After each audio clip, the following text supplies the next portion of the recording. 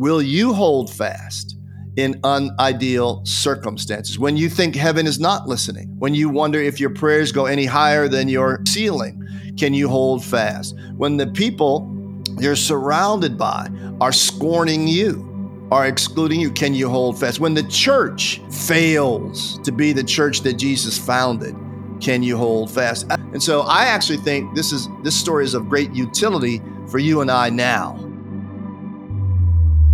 This is For People with Bishop Rob Wright.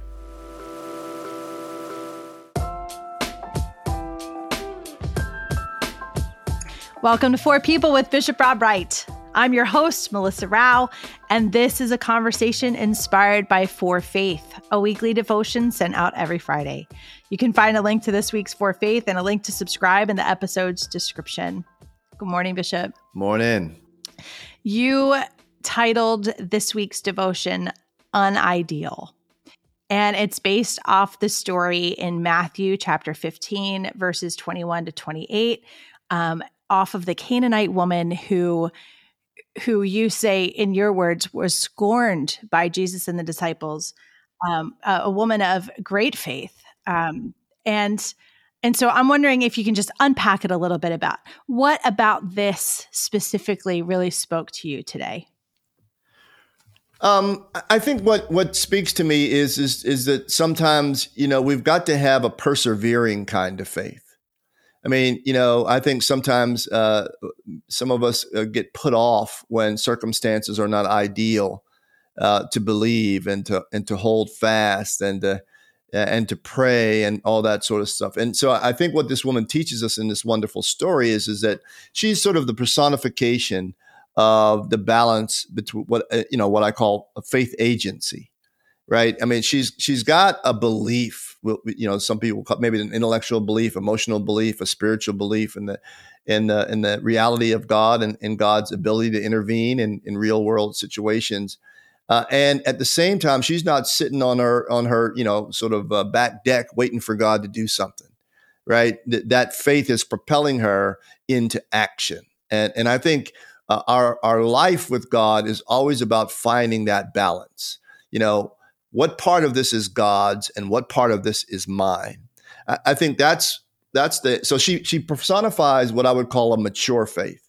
And a mature faith is not sort of waiting around for a cosmic Santa Claus to grant her every whim and wish, but saying, okay, God, here you are, ruler of the universe, and here I am, made in your image, endowed with gift, endowed with faith, etc. How can we work together to bring an outcome around? It's not about me alone. It's not about you alone. It is co-creation. I think that exemplifies a wonderful spiritual maturity, and that's what she does. And she is not from the right tribe, right? I mean, in this story, she is not a Jew. She is a Canaanite. There was a long time sort of ethnic beef between the two groups. They were ethnically cousins, but believed each one were wrong-headed about the way that they believed and how they practiced their faith. She was not from the right zip code. She was not from the right, she didn't go to the right schools, we might say. And yet here she is with this extraordinary portion of faith and action. Her cause was righteous. Right. And so there's an opportunity for us to think a moment is our cause righteous? Her cause was she wanted healing for her child. And my God, we ought to pause and say, look at the lengths that mothers have gone to over the millennia to secure a better life, more health, opportunity, safety, security for their children.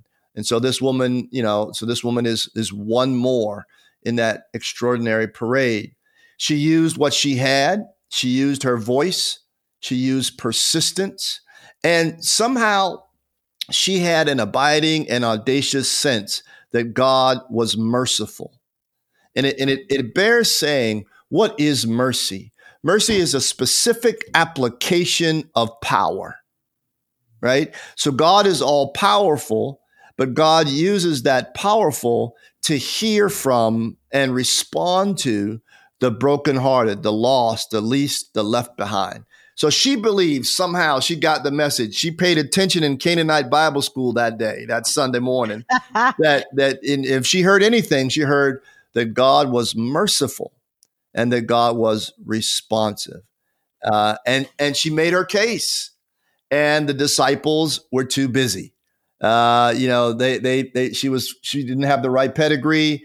She didn't meet the criteria, and they sort of tried to sort of push her away, shoo her away. Right? As I say, we would call that resilient. And so the question, of course, for all of us is that, we might have faith, but do you have resilient faith? I like the phrase faith agency that you use in here.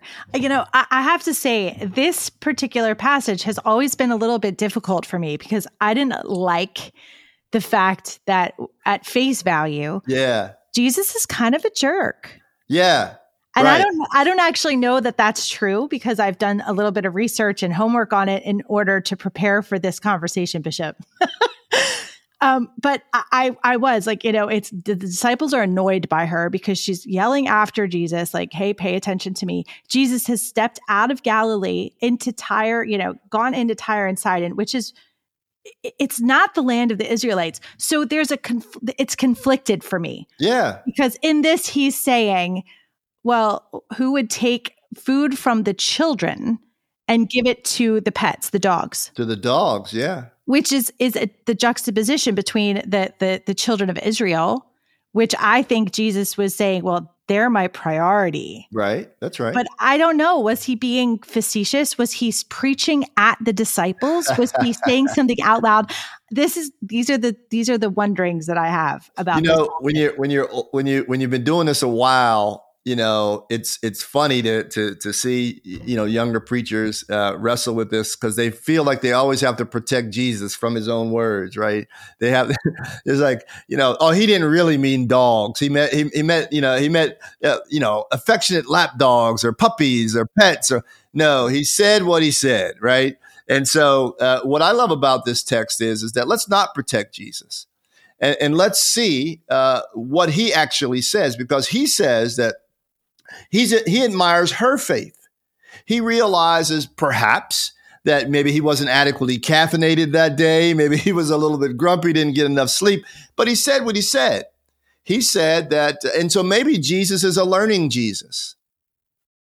If you talk to some Jewish brothers and sisters, they talk about, and they chart it out through Old Testament scriptures, that God is a learning God. That God is deciding things along, the arc of human history, and that God is God's self learning, right? And so maybe what we're finding out here is Jesus is doing a little learning. Maybe Jesus's mission gets positively enhanced by encountering people who have great faith, but who are outside his own religious tradition. I think that's what the story actually looks like. And because when it looks like that, then Jesus's comments make sense. If we're, some people say, well, Jesus was just doing a little, sort of tongue in cheek thing for the benefit of other people's learnings. No, I don't know. In fact, I like the fact that Jesus misses the mark in this story. He's not all gentle and kind, but he's a little bit gruff and disrespectful to the woman. Yep. I like that because he learns something here. Right? He learned something about maybe he was himself limiting, right? Who grace should apply to, who mercy should apply to, who healing should apply to. But he learns. And in these unideal circumstances, this woman holds fast. She's the star. Yeah. Let's make her the star of the story, because she is the star of the story, not Jesus. Now, Jesus comes along and grants the blessing, right? So that's a good thing, right? But this woman's faith holds fast in unideal circumstances. And I think the message to us is, will you hold fast in unideal circumstances? When you think heaven is not listening, when you wonder if your prayers go any higher than your ceiling, can you hold fast? When the people you're surrounded by are scorning you, are excluding you, can you hold fast? When the church fails to be the church that Jesus founded, can you hold fast? And on and on and on and on it goes. And so I actually think this story is of great utility for you and I now. And I imagine it's one of persistence and fortitude. Yes. Right? I guess that the phrase "ask anyway" kept coming to me. Yeah. Well, Jesus becomes a better Messiah because of his encounter with her. And we just need to say that because that's what the story says. I mean, if we want to get all cute and do yoga moves with this Bible verse, I guess we can do that. But I prefer to take it at face value. Jesus misses the mark initially. His disciples missed the mark initially, right? We sing that wonderful song in church, there's a wideness of God's mercy. But in this story, Jesus and the disciples were limiting that mercy.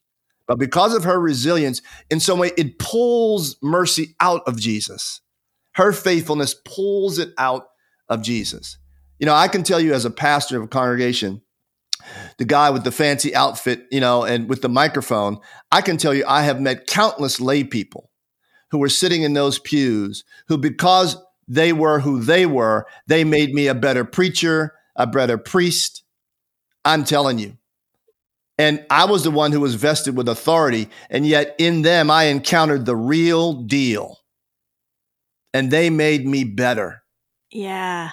It's interesting how many folks will expect the preacher or even the lay leader, the people who are in leadership to have a sense of, I don't want to say perfection, but it is, let's be real. When they mess up or they're out of line, the congregation is typically the ones to throw aspersions first. Yeah.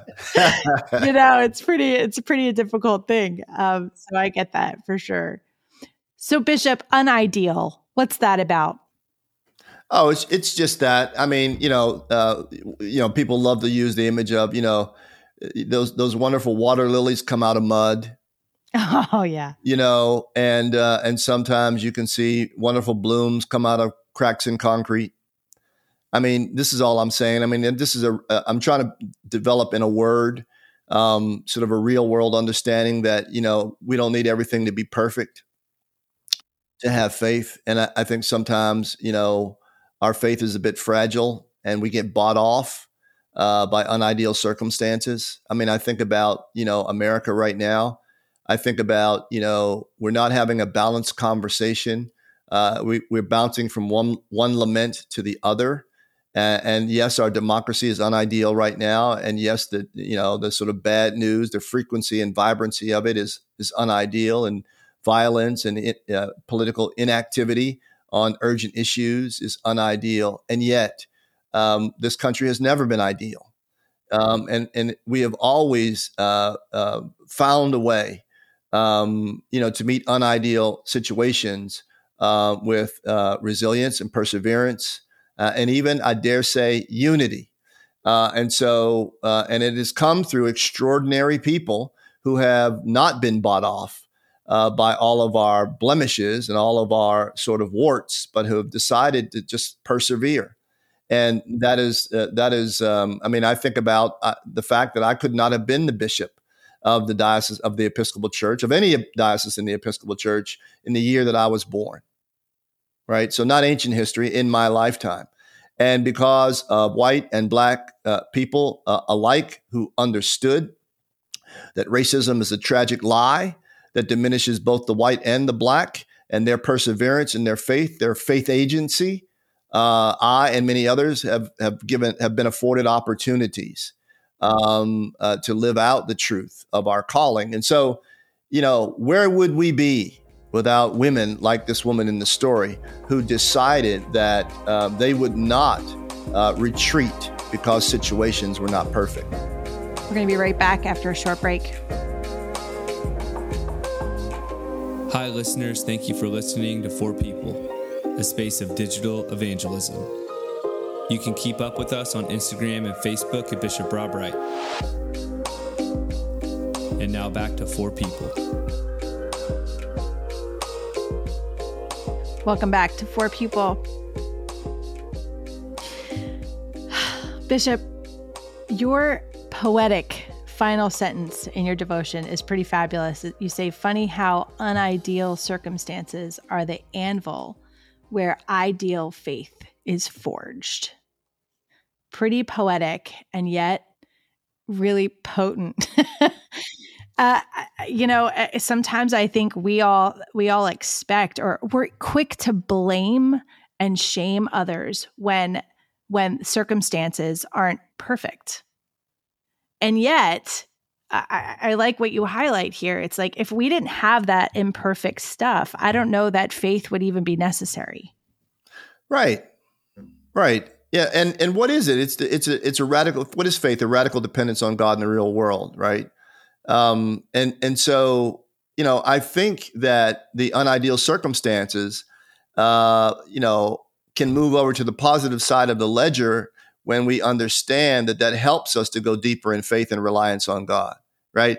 So the fact that things are out of my control calls me into a deeper relationship with the God who controls all the worlds, right? And so without that, I'm left to only my own devices. So I think what I love about this faith agency, this balance of us co-laboring and co-creating with God is that I am called to my highest capacity. So God is making a soul out of me, a real mature soul out of me. And the way that God does that, and we can critique God if we want to, but how God does that is not because everything is ideal and perfect, but actually because of the converse, right? So that's why you encounter these amazing people of faith who have caught hell all their lives. Now, I'm not being romantic about adversity and trauma and struggles, right? But I'm just saying that I have seen often, and I think many people have seen often, great faith come from really weird places, right? Places where we would say that person should have given up, or we would have given them permission to fall back, or to really even to give in to despair. But nevertheless, great. I mean, you meet it, in the hospitals. You meet it in the children's cancer ward, right? You meet it in the jail, right? You meet it so many places, and it stands out like a bright light, and it's just extraordinary. And Chaplain Bishop is a woman who is up at the woman's prison in Alto, Georgia. She's been working with women who have been incarcerated for decades. And when you encounter Chaplain Bishop, you encounter a bright light, joyful, always with quick with a laugh, gives the best hugs in the world. I mean, there's something about that unideal circumstance that somehow didn't tear her down, but built her up. She's seen women come in there. She's seen the same women's children come through those facilities. She's seen suicide. She's seen, you name it, she's seen it. And she's not glib. She's not superficial. She has a real world understanding. She's no fool. She's awfully wise. And yet there is a light in her that comes from her relationship to Jesus Christ in the middle of that mess. And it's just an extraordinary thing to behold and to experience. And what a great gift she gives these women, right? Who are really at, an inflection point in their life. They can choose to do differently and to do better, or they can choose to stay stuck where they are.